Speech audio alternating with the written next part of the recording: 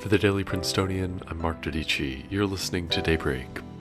This week, the Princeton administration sent a faculty memo urging compassion and support as students struggle with what many feel has been the hardest semester of college so far.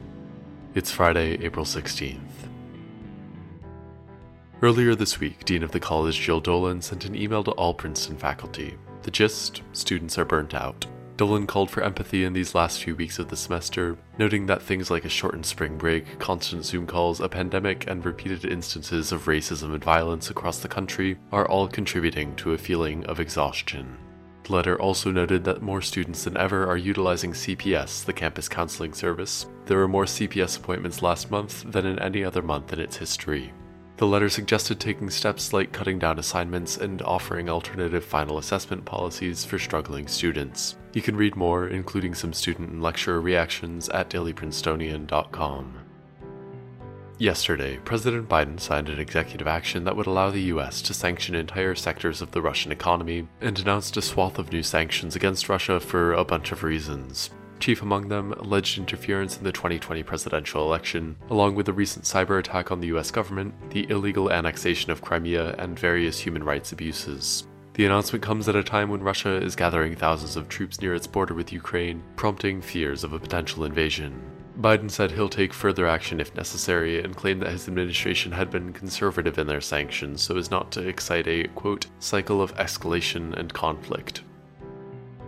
Also on Thursday, congressional Democrats introduced legislation that would expand the size of the Supreme Court from 9 to 13 justices. It's unlikely the bill will pass, with Speaker of the House Nancy Pelosi saying she doesn't even plan to bring it to the floor. However, the bill does offer credence to President Biden's founding of a commission to study the effects of overhauling the court.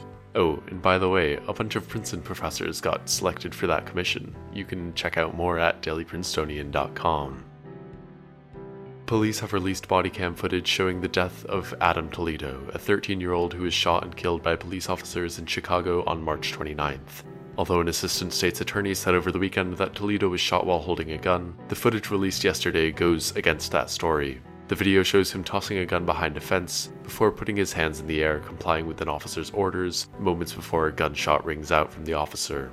Since the video was released, the state's attorney's office asserted that the prosecutor who claimed the boy had been holding a gun when shot was not fully informed at the time, but they noted that, quote, the video speaks for itself.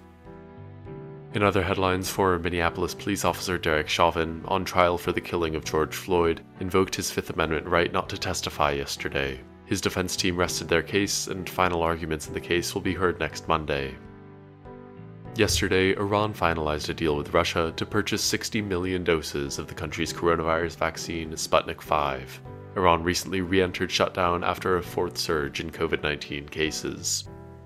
And the Ever Given, which blocked the Suez Canal for several days last month, has been seized by the Egyptian government. Egyptian authorities are demanding nearly $1 billion from the ship's owners to compensate for the amount of revenue lost during the canal's closure. It's not clear at this time whether these demands will be met. If you're in the Princeton area today, expect yet another day of mostly cloudy skies. Highs will reach the upper 50s. That's all for Daybreak today. Happy Friday. Today's episode was written by Eli Costa and Hope Perry and produced under the 145th Managing Board of the Prince. Our theme was composed by Ed Horan, class of 2022. For the Daily Princetonian, I'm Mark Dodici. Have a wonderful weekend.